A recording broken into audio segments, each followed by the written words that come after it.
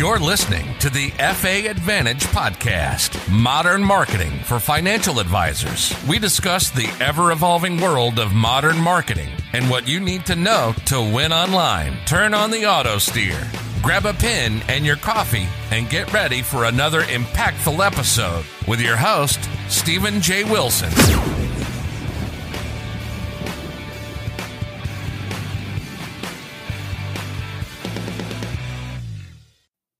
Hello.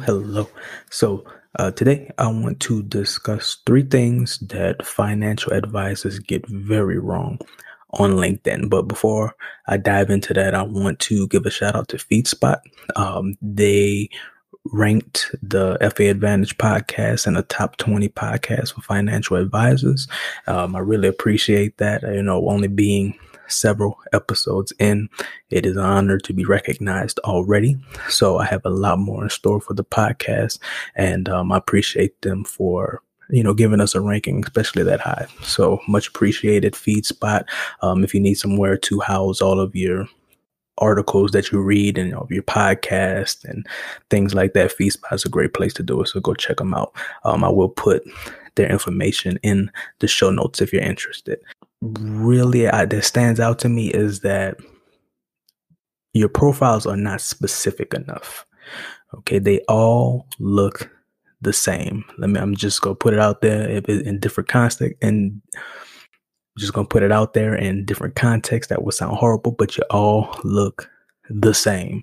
You have the same profile picture, basically. You have your title and your firm that you're with.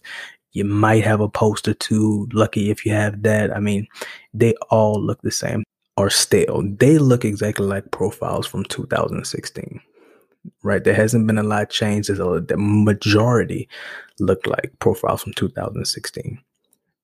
You don't have to be in the marketing space to know things change often online. But for some reason, financial advisors, they still have these old profiles, and they don't make a whole lot of changes to them. And I get it. I know compliance is frustrating for a lot of people, but it's really time to start trying to push through that and really do something different, because there is really nothing that I see many of you doing that helps you stand out, to make people pay attention and want to see and hear what you have to say, what you write about. Things have to change. Okay. So that goes into the second thing I want to mention is you don't post original content. Okay. I go to so many of these profiles, and either you're not posting at all, or you pretty much just share a link to article someone else wrote or something. And I get it. Any type of content is not content that really moves the needle forward. Okay. When you're just sharing content from someone else, anyone can do it. I can share the same links that you're sharing. It doesn't make me an expert. It doesn't build a brand. It doesn't boost your authority. It won't make people want to reach out to you. So you really need to focus on posting original content, right? So it's fine if you want to share something, but instead of just sharing an article from another website, you should give your own personal opinion on it and share that information instead.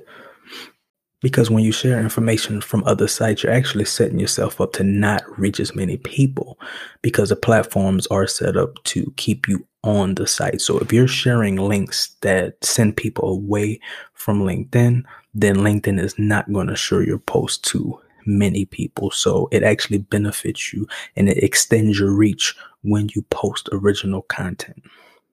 And I talk more about that in the post that I did not too long ago, where I talk about the issue with licensed content, which is basically, you sharing content from other sources on LinkedIn, how it really hurts you. So definitely check that out. I go into a lot more detail, and you can get a lot of information on how these algorithms work and why it's actually hurting you to do this. Okay. And those show notes will be at stephenjwilson.com/episode 7. And the last thing I want to mention is just on your profile, it's all about you. That's another 2016 profile, and we got to get away from that. Okay. I'm going to keep saying it. Hopefully the more I say it, it sticks, because what is happening right now on so many of these LinkedIn profiles is not going to get people to pay attention, right? I know it gets frustrating when you see all these folks posting on LinkedIn, and, a lot of times, they're posting a lot of, I don't know, fluffy content, I guess you want to call it, and they get all these likes and these shares and everything else, right? Not saying that you have to create that type of content, but what I'm saying is that people are expecting different, and this 2016 way of doing things by having a very stale profile, just reaching out to people in the DMs, is not going to work much longer, and it's barely working right now, if we're honest. So when you're creating your profiles and you're looking at your profile, you want to figure out how you can talk to the person that you're trying to reach. Yes, it's your profile, but when people actually go to it, you want to pique their curiosity, and talking about you is not the way to do it. But if you mention things that make them interested and say, whoa, I want to know more about that, or whoa, that's interesting, or whoa, I would love to get those kind of, whatever it is you decide is fine. But you want to decide how you can speak directly to your audience when they hit your profile.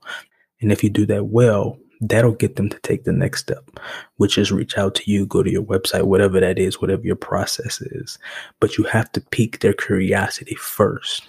And unless you have a profile that stands out, that speaks to them, that does something different than what they see from every other profile they might have looked at already, you won't get the results that you're looking for.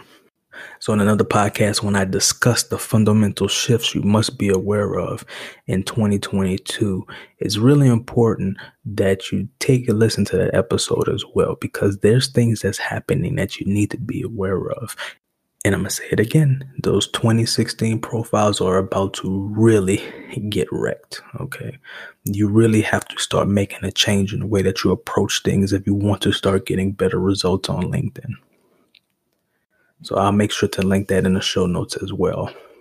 So yeah, those are the 3 things that you should start focusing on right now. If you want to start getting better results on LinkedIn, that's the 3 easiest things that you can do to really set yourself apart from majority of the profiles that's out there.